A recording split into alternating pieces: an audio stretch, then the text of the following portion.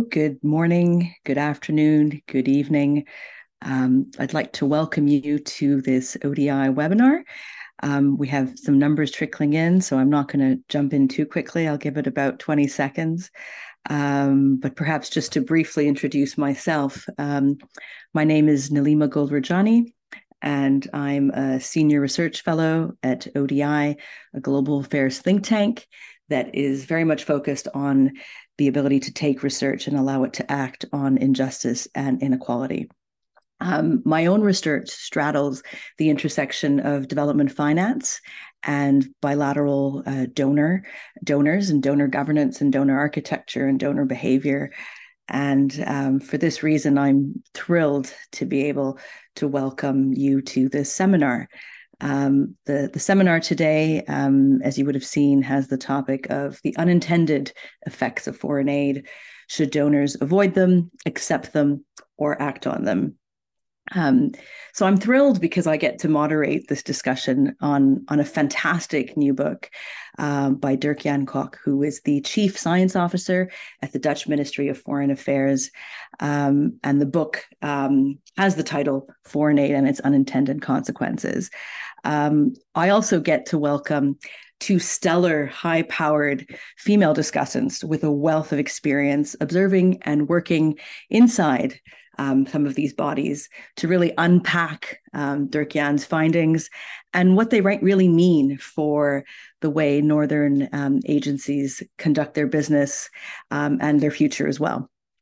So I'd like to also present Christina Bayingana, who is the head of internal evaluation at INABEL, the Belgian Development Agency, and Geshe Karuri Sabina, associate professor at the University of Witwatersrand. A warm welcome to you all. Thank you so much for joining us for the next hour. So I'm just going to dive right in, and I'm going to start with Dirk-Jan. Dirk-Jan, your book touches on a lot of pain points that the development system is currently facing.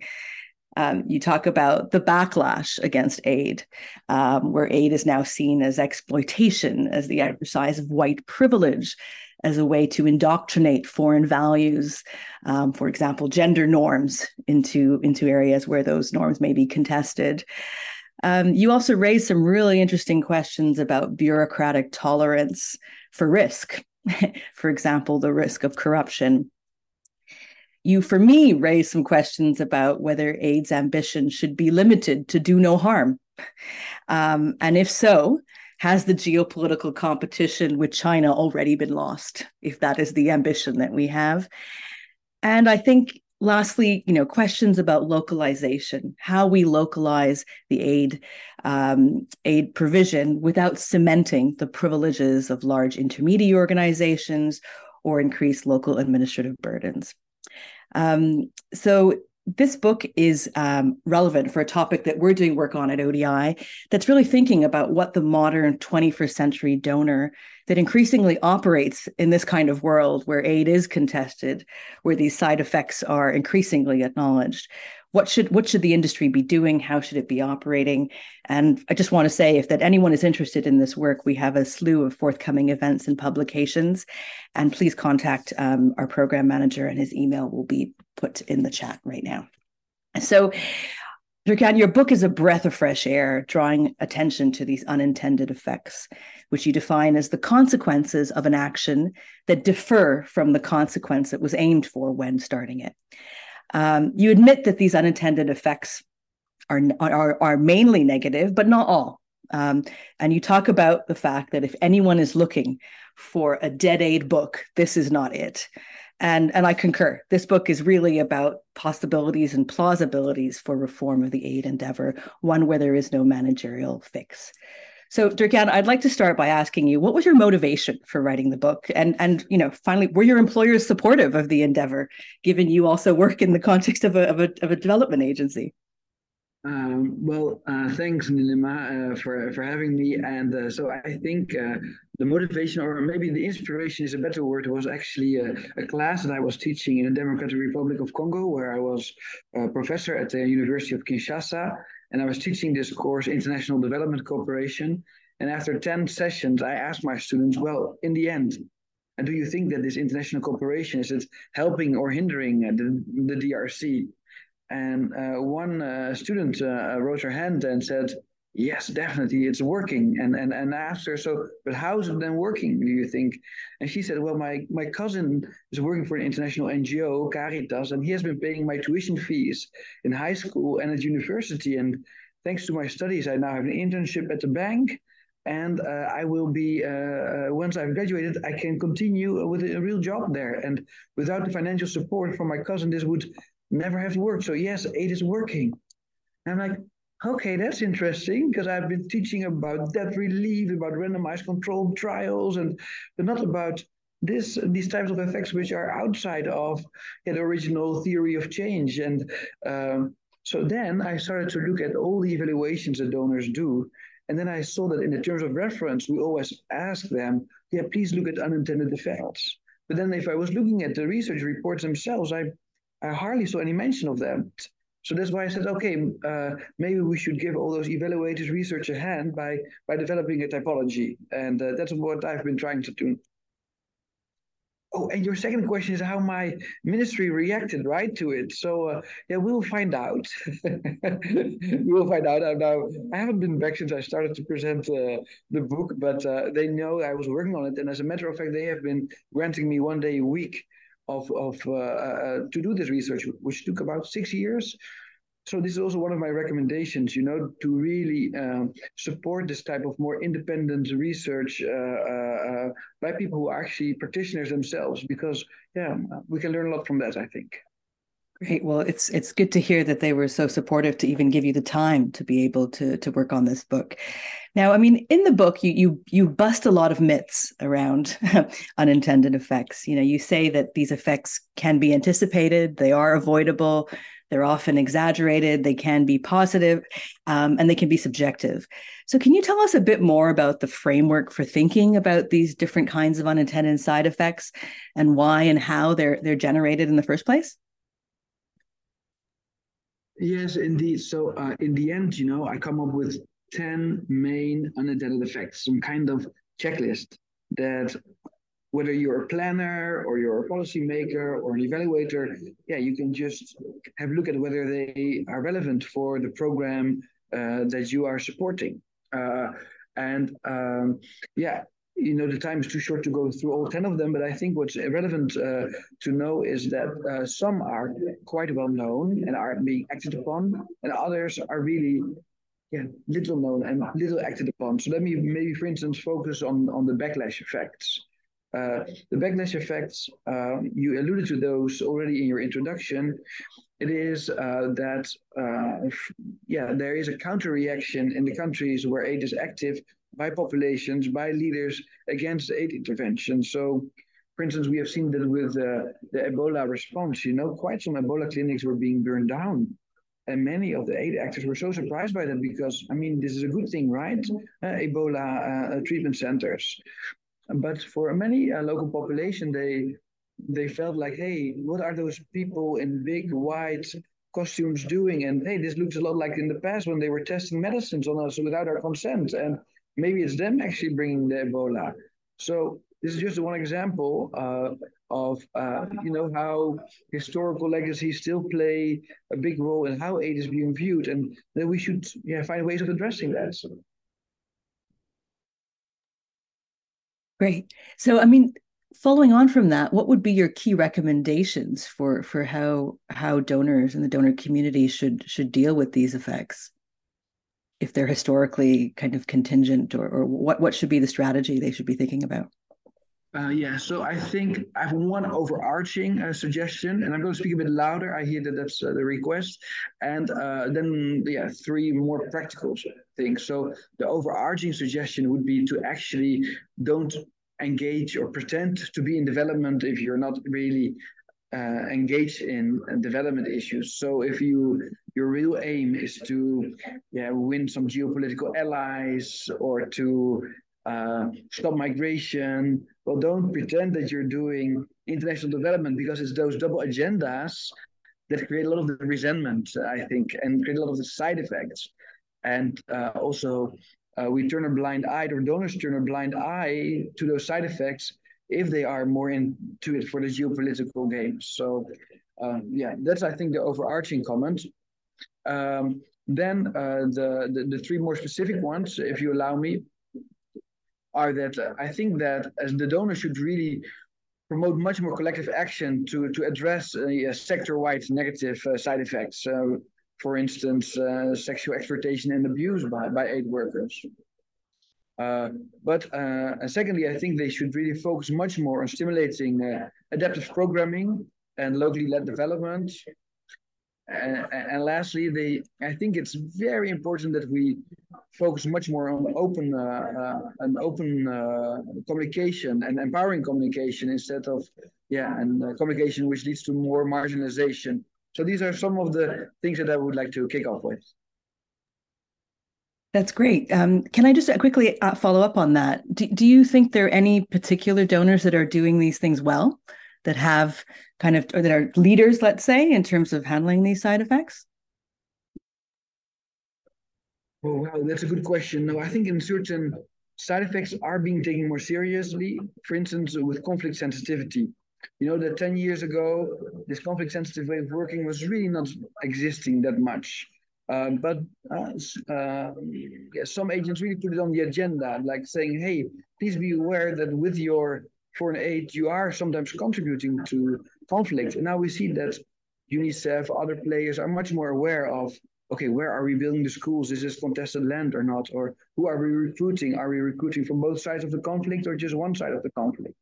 So I see that I wouldn't say that certain donors are doing better than others, but I see that certain themes are being picked up more systematically than others. Great. Okay, thank you. That's great, Dirk-Jan. I think I'll turn to Christina now, if that's all right, to offer us a bit of a view from a development agency. There's some really powerful anecdotes in Dirk-Jan's book around the push and pull factors that drive these unintended effects, and the idea that some evaluation, in particular, tends to miss some of the positive spillovers effect, the catalytic effects. So I was wondering what your thoughts were here as head of internal evaluation, Christina. Is evaluation missing some of these unintended effects? What needs to change to allow the evaluation process to take them into account more and to openly start conversations about them? So I'll turn to you. Yes, thank you, Nilima.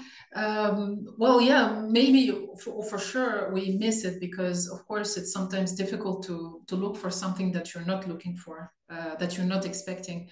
But I think that here, what is important in evaluations, but overall in our practice is basically, and something that is mentioned also in the book of Dirk-Jan, is to embrace complexity in practice. And this goes for a number of aspects of our work in development aid. I would say that very frequently we hear donors and organizations speaking about polycrisis and the complex context in which we work. So we kind of recognize this complexity and interconnections between the various topics, SDGs, and we see that it's not that simple. But then this acknowledgement also fails often to translate into practice and implementation. And so it's really important that somehow we walk the talk when we speak about the complex context in which we work, and we include that in our processes, in our work. So I think that to achieve that is really to foster, if we foster flexibility in our implementation by having planning and monitoring and evaluation, embedding complexity. And so it means that we look beyond this rigid and linear approach and the logical frameworks or a very limited theory of changes, because this linear approach makes us miss reality. So I think that, to respond to this first part of the question, embracing complexity in practice is really, I think, for me, a first step to make sure that we can include that in our practice. Great. Thanks, Christina. I mean, there's been a lot of work on thinking and working politically, adaptive management, problem iterative adaptation. I mean, the last decade has had a slew of interest in these ideas. And yet, I think there's been a lot of challenge actually bringing this into practice. I mean, not just in the evaluation world, but also in terms of trying to shift bureaucracies to be less conservative, to embrace risk.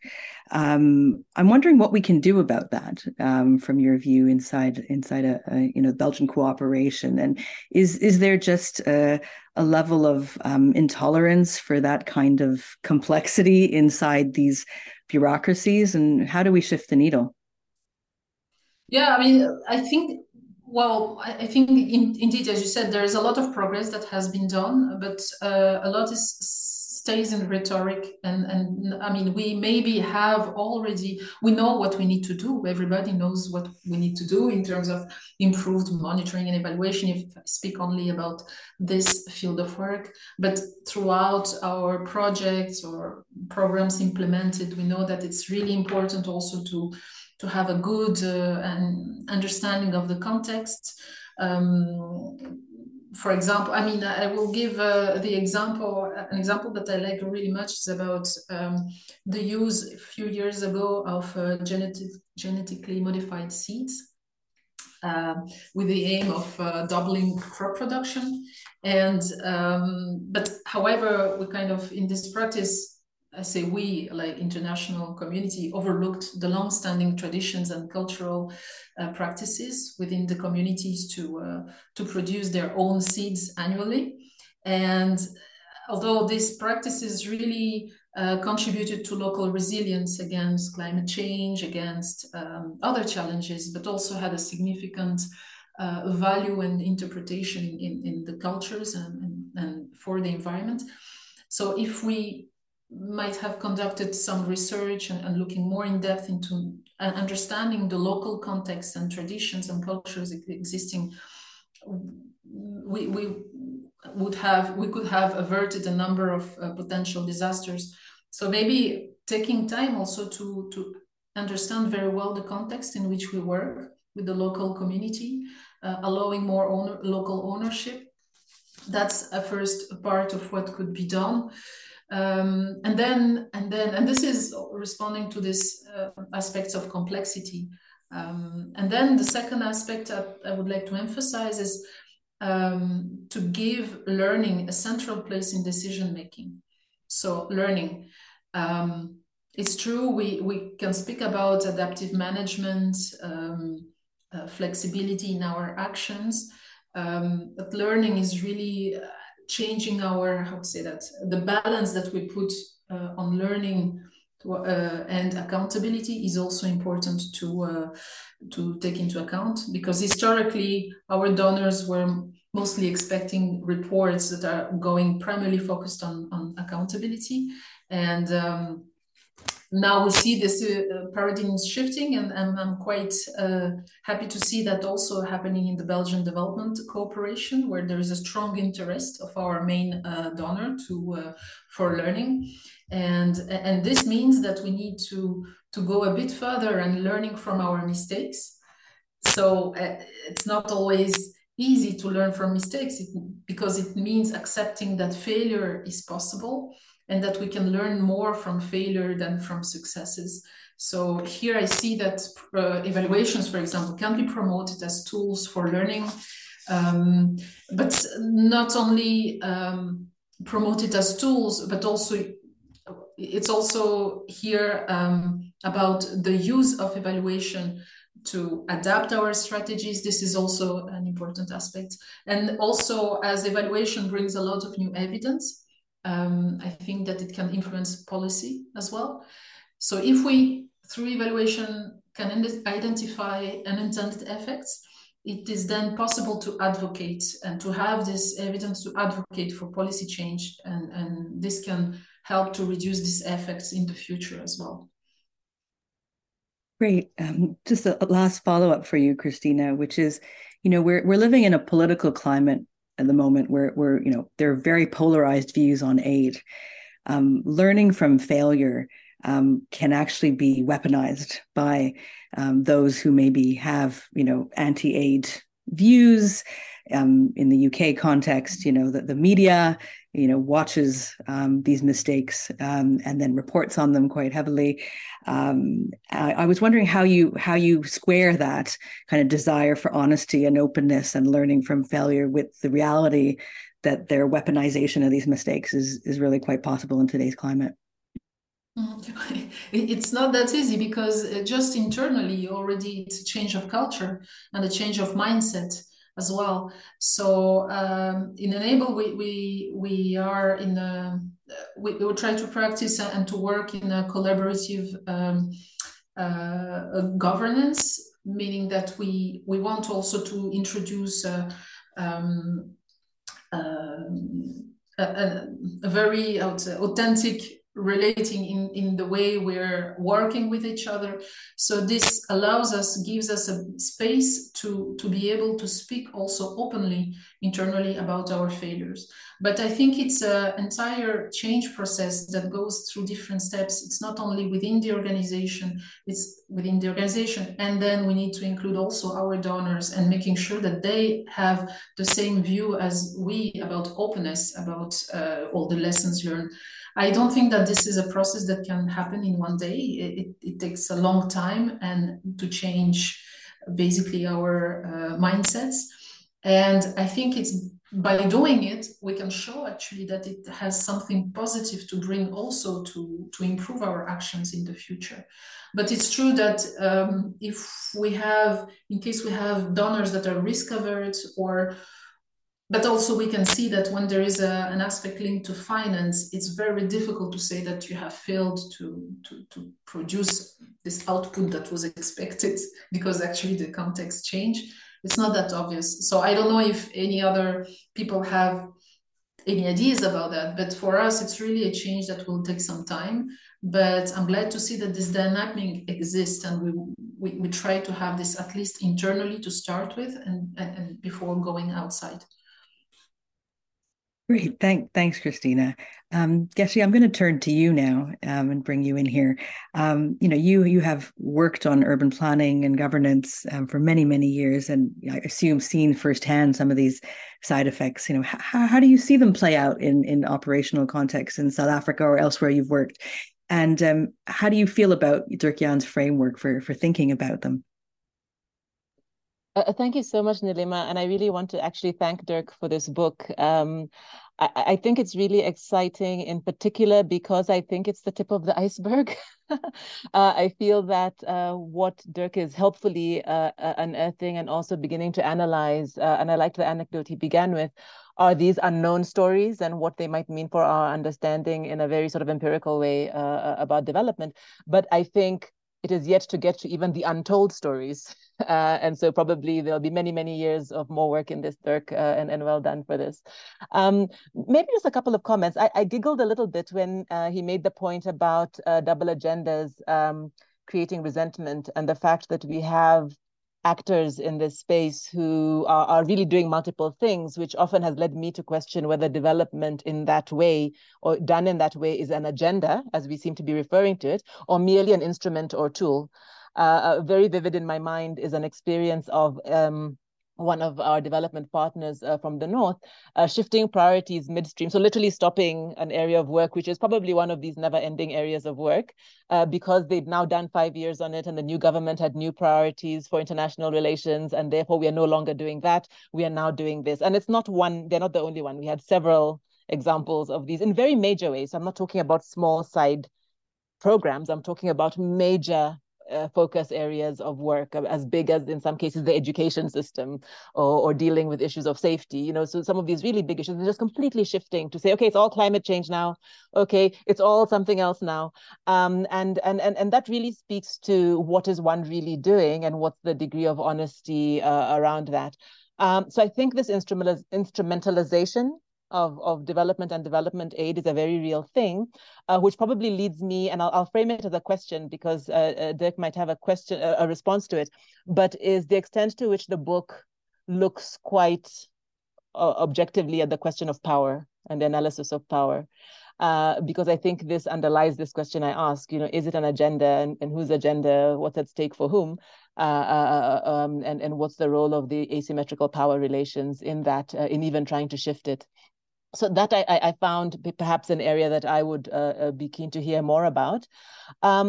I appreciated also, I think in the way you frame your question, from a global South perspective, this kind of work is always interesting because often we are the target as the needy and deficient, obviously, of it for various reasons. I'm kind of joking, saying it that way. But it does lend itself, though, to that idea that any help is good help. And I appreciate the book picking up on that. So this idea that do no harm perhaps is an important actually a concept to hold on to. So the question I would raise with that is, and I completely agree with it, actually, to the extent that I've been part of programs where people's attitude, I would say it's not even just a myth. I think it's even a paradigm or mental model that when people are needy, any help is good help, and you have a lot of leeway to make a lot of mistakes because you're helping and helping people to death at that.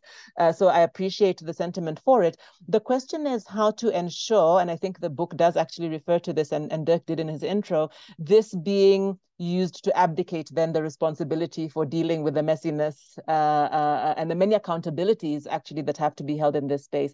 So we acknowledge it, but to what extent does work like this, what's the duty on work like this to make sure that that isn't the easy response, that, okay, because we don't fully understand and we're being challenged, let's just do less. And so I'm keen to hear how Dirk has responded to some of those issues. And then maybe just a third and final point. One of my favorite bits of this book in sort of scanning through it was the call made to look at things differently, to use a wider lens and to use these broader conceptualizations of well-being. For me, this is very crucial to decolonizing. And I think part of that has to go with how we build better soft infrastructure for the aid system.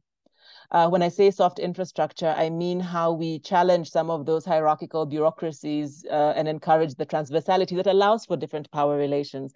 How do we talk about trust? How do we have more open feedback loops? Dirk calls a lot for communication and communicating differently, but there are many reasons why we don't communicate differently, and a lot of it has to do with those hierarchies. How do we build social capital? Less bureaucracy, more developmental. How do we think about empowerment as something that's actually both a means and an end? So I really liked that part of the book, but I guess maybe their thoughts about how do we build better soft infrastructure in the system. Great. Thank Geshe for that. I mean, the soft infrastructure point is very the term, it captivates me actually, and I think there are likely some serious challenges. And that is why I asked Dirk-Jan initially to talk about some of the successes that he's seen potentially, because I think they're probably few and far between and very isolated. And I hope that some more openness and honesty and dialogue, we can celebrate those successes as well as examples that then others can learn from and use, because I do think it needs courage at some level to be able to do this well. Great. Okay, so what I'd like to do now is we have a couple of questions coming in, but I'm also mindful that the panelists themselves probably have a few things they want to engage with. So let's give the questions a minute or two, and maybe let me open it up to the three panelists. Dirk-Jan, maybe you want to respond directly, given I guess she had a question directly for you, and then happy to open it up for a few minutes, and then we'll start with the questions. Okay, excellent. Yeah, I'm glad to see already some questions coming in. So please continue with that. But yeah, Geshe, to the issue of power, I think it's a very relevant point, because there's really this relationship between unintended effects and power, and are they taken into consideration or not? So let me just give the example of food aid. So food aid in the 1980s and 90s, we already knew that actually this was not helping so much many of the developing countries. It was actually hurting many farmers. But there was a big lobby in the Netherlands, in Canada, in the US to continue with this food aid, because it was a way for them to get rid of their surpluses, the agricultural surpluses.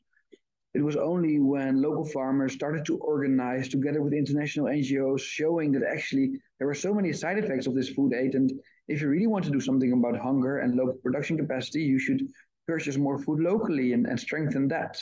So when civil society started to organize and started to mobilize people and showing like, hey, this is actually going on, then big players like World Food Program, started to feel the pressure that they actually needed to change that system. So indeed, I think that yeah, power relations should be central in understanding them to if you effectively want to deal with side effects. And then if you do that, then change can happen.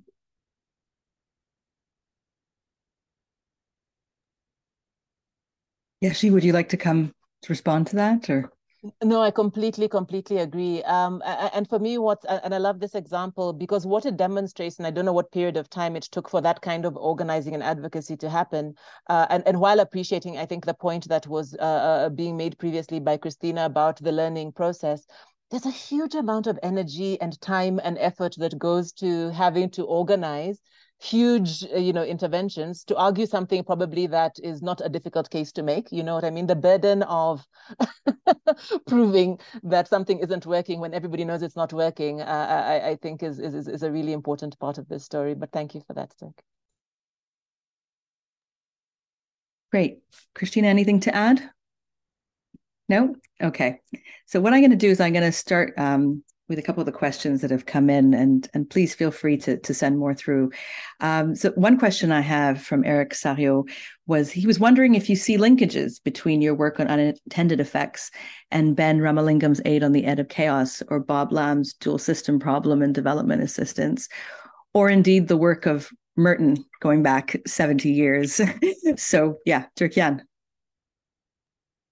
Yeah, definitely. So the work by Ben, who used to work for ODI, right? Didn't he? Has been really a source of inspiration because I think he was one of the first to introduce this complexity thinking into development. And in the theoretical chapter of the book, I really try to unpack some of the key concepts from complexity theory, which can help us to understand unintended effects. So we look at feedback loops. I look at alternative impact pathways. So yeah, this book is really inspired by his work. I'm ashamed to say that I don't know the second author you mentioned. So right after we finish this session, I will look into Bob Lamb's dual system problem. Great. So second question, and maybe Christina, I'll turn this one to you. Would it encourage learning? It's from Kasamaiji Valimaki.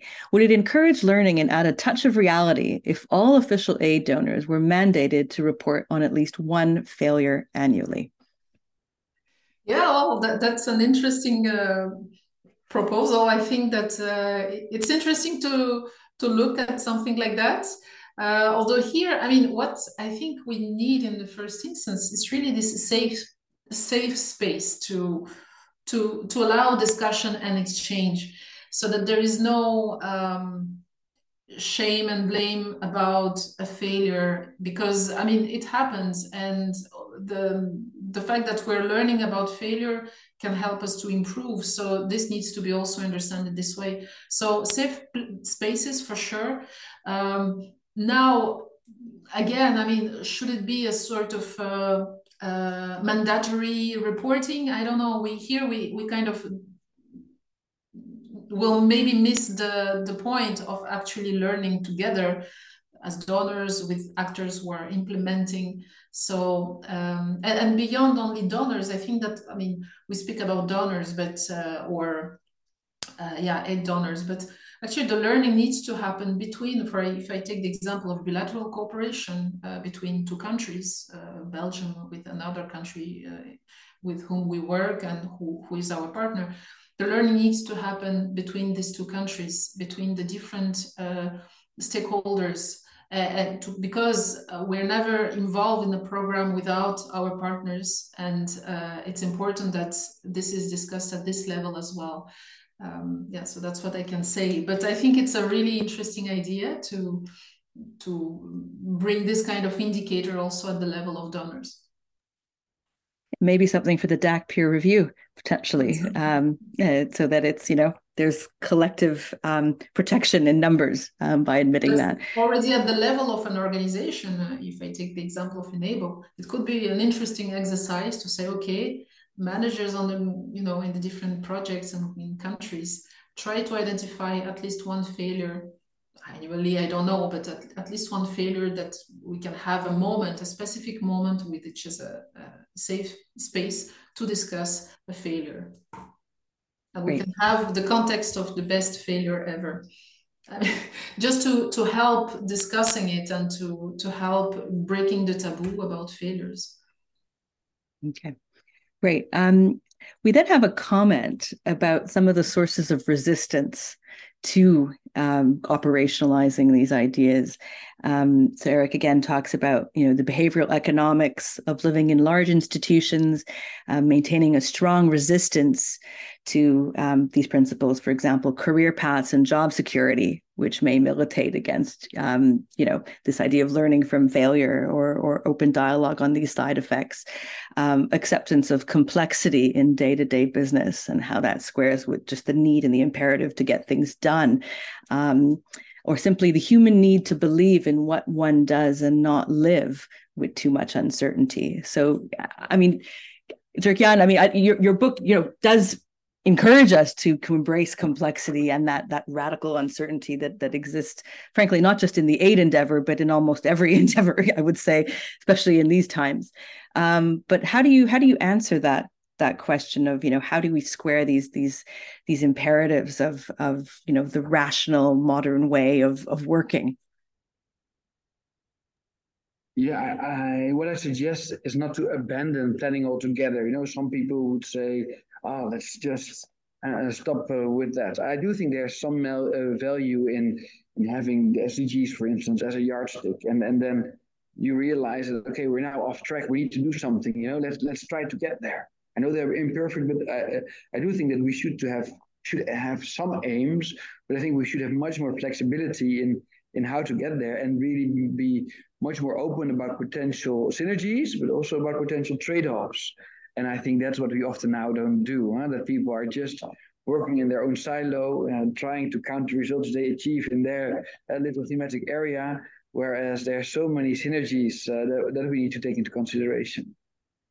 Yeah. And then a tongue-in-cheek comment here, which is, Geshe, please go ahead and then I'll. Sorry, no, please go ahead if it's on the same one. I just wanted to add something. Okay. Well, it was just more that, we know some of these sources of resistance and, how many more books do we need kind of telling the system that these exist, these are problems that need to be tackled. I mean, I'll open that up to anybody, but, Geshe, please, why don't you start yeah.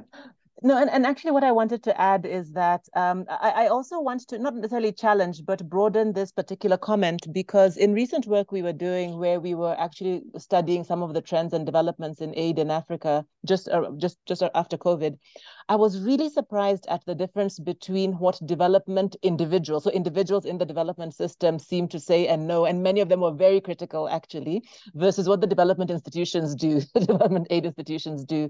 And so I think that perhaps putting it down to the behavior of individuals versus perhaps the dynamics of institutions might miss the point that, in fact, I think the resistance isn't always from the people in the system, or at least not from all of them.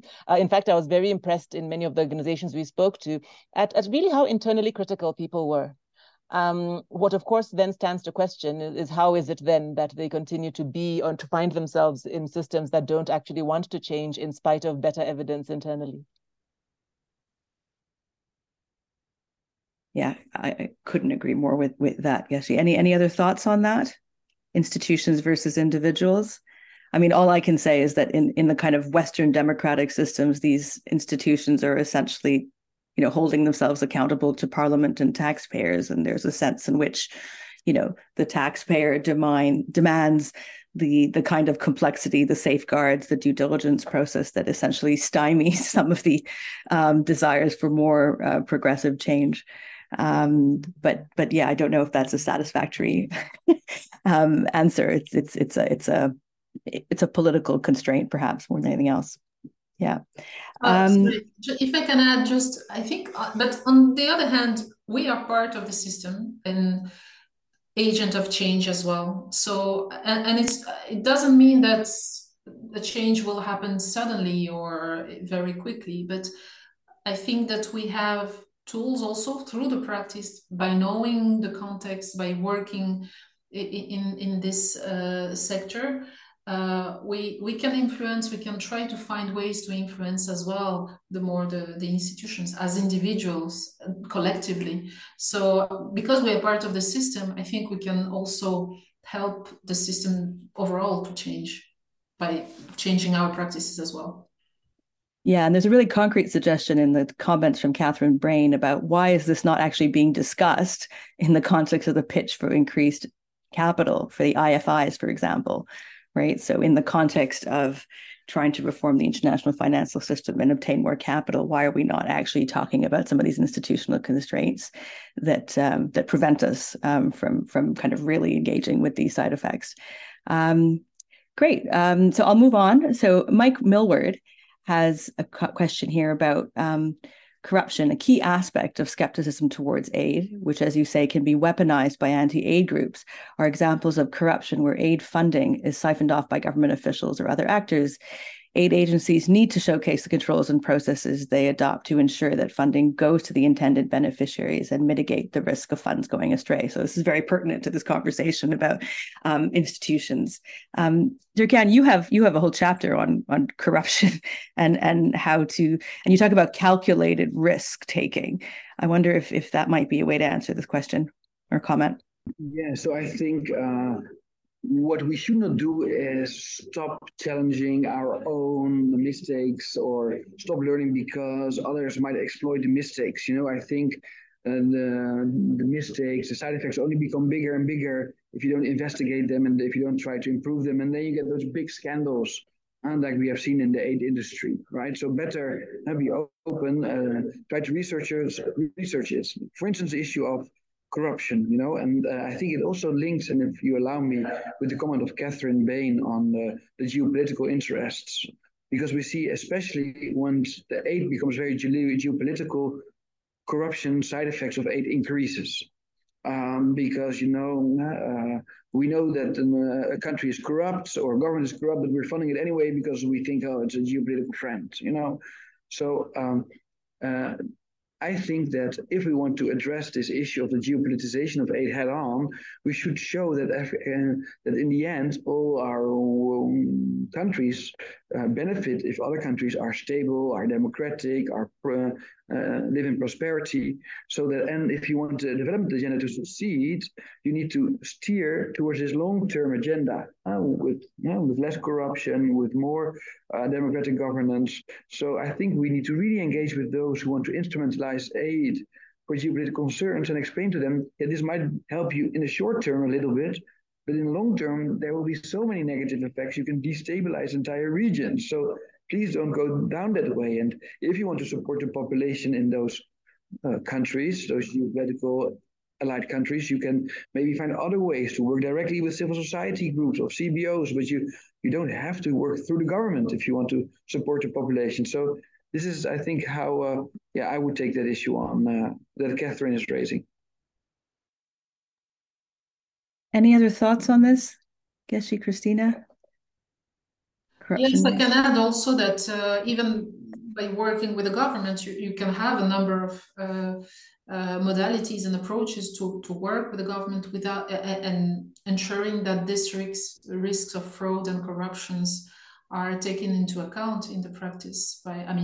Organizations like all development agencies have a specific audit office or an independent office that looks into these questions and address it in making sure to prevent it, but also to respond in case it happens and to have a transparency about that.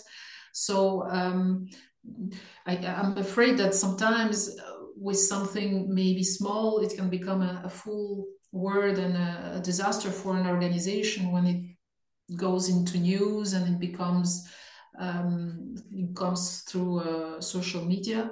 But I think we need to keep the heads cool in terms of how to react to that. It doesn't mean I agree with Durkan that it's not because we are afraid or we want to avoid fraud and corruption that we need to block ourselves in the way we are working. If we block ourselves, well, then better maybe not just staying at home and not doing anything. So in this case, so I think that there are preventive measures and response measures as well. Possibly the development aid is one of the sectors that is the best controlled with a number of evaluations that exist that you won't find in any ministries at the same extent in all the Western countries. So, yeah. It's a high bar often. Yes, agreed.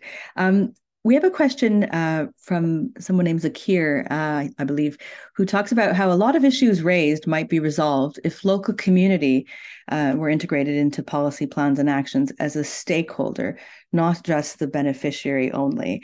Now, there's a lot of momentum behind the localization agenda. Geshe, I'd like to bring you in here, perhaps, and is it this panacea that that this question suggests it might be?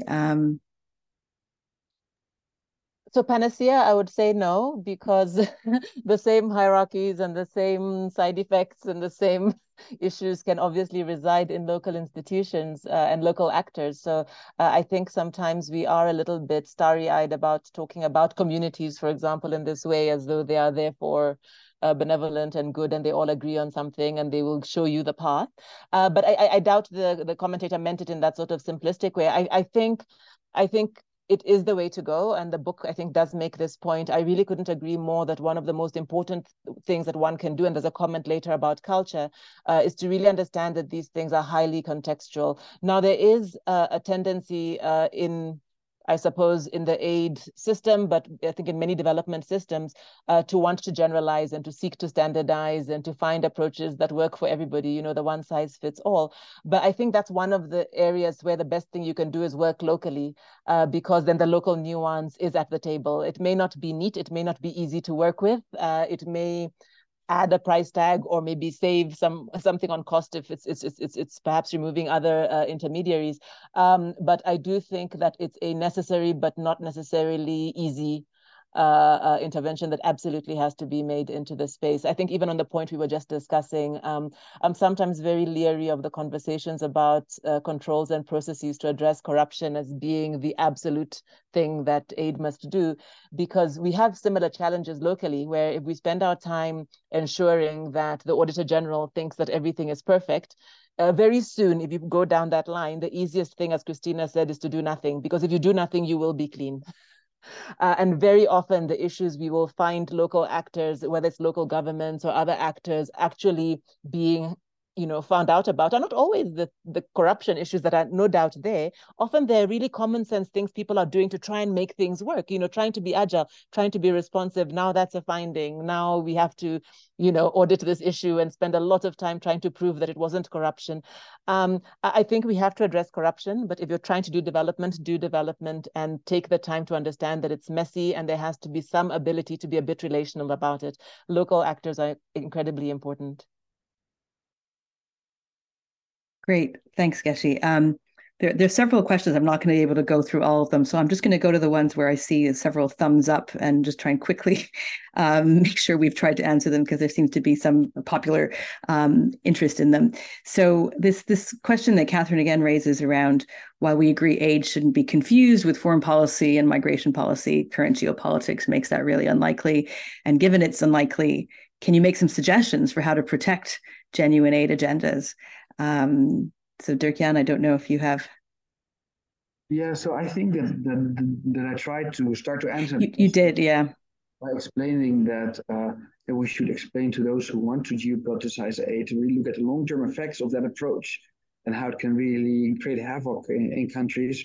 Piggyback a bit on this point, and the point on localization, I think we often forget how important the localization of research is actually, because what I see that many of the unintended effects that we describe in this book are already known locally, but they often don't filter up because how the aid system is working. We have those consultants flying in for 2 weeks, doing their assessment of the program, and then all those underlying issues that local researchers would have found out already if they would have just been put in the position a long time ago, remain in the dark. So yes, I like localization of aid, but let's also do the localization of research, having long-term research observancies who can really monitor the side effects, positive and negative, of aid. And then we can filter that up and also show that to those who want to geopoliticize aid, like, hey, but this is actually happening on the ground if you're doing that. Yeah, I mean, I love the metaphor in your book that you sort of use to describe this. You talk about the slow food movement and how the system should draw some inspiration from that. And I guess the question is, how feasible is that, right? In the context where China's speed, its ability to engage is seen as one of its advantages in the kind of development space. So yeah, I think the slow movement metaphor is a great one, but I guess is it fit for purpose in the current context? Well, I think what we have seen with some of the African countries or communities which have engaged with the Chinese fast aid are now seeing the consequences of that, right? That those roads are crumbling. So I do think that there are some side effects to going very fast, and we see that. Especially, okay, one thing about China, then we have all these processes of free, prior, and informed consent with the Western development banks. If you want to build a road through a community, you know the community needs to agree. Then the Chinese-dominated development bank said, yes, we'll continue with the FPIC, free, prior, informed, but they made consultation, not consent, but consultation. And there it's a big difference for the local community because it's very easy for a bank to say, yeah, I consulted you guys, which is different than I got consent from you. So yes, I am in favor of slow policy movement because I do think that we can really protect the interests and the communities better if we have due diligence in place. Right. And I think I just one last question before I kind of try and wrap up a little bit. There was a question about really the methods, really. So Gordon Cumming asked, given that not all aid evaluation reports are publicly available, how easy is it to get a sense of the scale of these unintended side effects? And is there evidence of positive side effects being built into future projects or programs? So this possibility of learning in the context of evaluation. Christina, maybe you might have some thoughts there. Well, this is something that actually we would like to look a bit more into details. We knew the work of Dirk-Jan for almost a year now that he was working, and he came to enable to present about unintended effects. And I mean, the idea is to ignore that it exists. We are not sure that in our evaluation reports, it's not that we're not sure, we know that it's not present in all evaluation reports, that there is a fine, refined analysis of unintended effects of each project. But the idea is really to dig into the reports and to try to identify if there are any specific trends in the type of unintended effects that we have. And if we can identify that and see what comes very frequently in our practice, it gives us also strong lessons learned for new programming. And for example, now so this is something that we would like to do next year. But in addition to that, we try also to have a more structured system to use the recommendations and lessons learned from our reports into the programming cycles within the bilateral cooperation. It seems obvious like that in theory, but in practice it's not that obvious because we have big programs with a lot of projects, and it's sometimes the lessons learned and recommendations are taken, but sometimes it's not taken into account in the cycles. So I think that there are some approaches, I believe, to take into account unintended effects. And in terms of monitoring, I would say that including approaches that we're not using, new to our organization, like outcome harvesting, can be a good way also to basically to try to identify all the effects, not only what was expected through this discussions at the beginning, sometimes 3-4 years before the measurement, but really to try to capture the change, different types of change that happen as we work. So changing the way we're doing our outcome monitoring with approaches like outcome harvesting can be another way. Great. Thanks, Christina. I haven't been able to go through all the questions, but hopefully if there's any there that catch your eye, please do respond verbally. And thanks for the participation of the audience, which has been great. to wrap up, we have a couple minutes now. I want to kind of go back to the exam question, which we set for this session, which was, how should donors respond to the possibility of these unintended effects? Now, I put three choices up. One is they should deliberately try and avoid them, and that could be sort of seen to maybe a do no harm, except for the positive ones, the positive effects, like the ripple effects that Jurkan talks about. Should they just accept them as inevitable to the aid endeavor? But you suggest that these are avoidable, Jurkan, in your book. So, is it just, a passive destiny-focused kind of argument there? Is that sufficient? Or should they be acting on them? Should they be doing something differently? Grip it by the reins.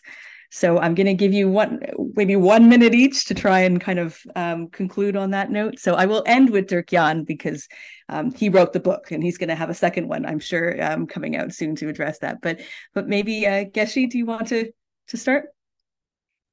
So I'm going to steal the easy answer, which is probably all of them. I think they should avoid if the only possible response is let's do nothing. So then rather avoid. I think they should accept if that means taking responsibility, doing no harm, working deeper, and most importantly, learning.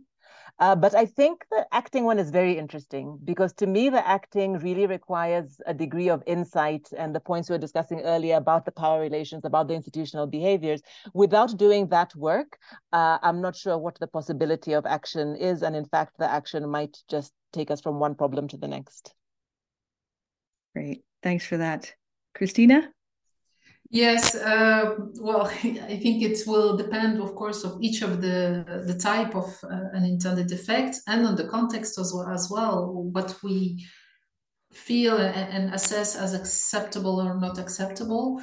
So there is no one response, but if really I would say act on them, of course, because once you have the information about the existence of unintended effects of your action, if you're not doing anything, it's absolutely irresponsible.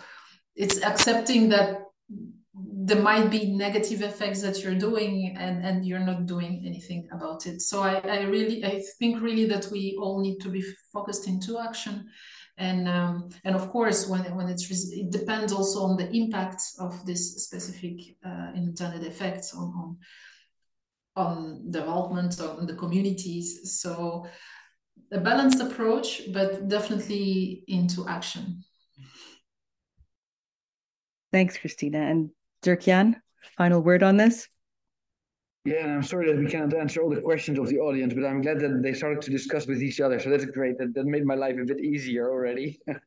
So great being here. So, but I think that, if I had to choose, I would focus on the act. Because I think that some unintended effects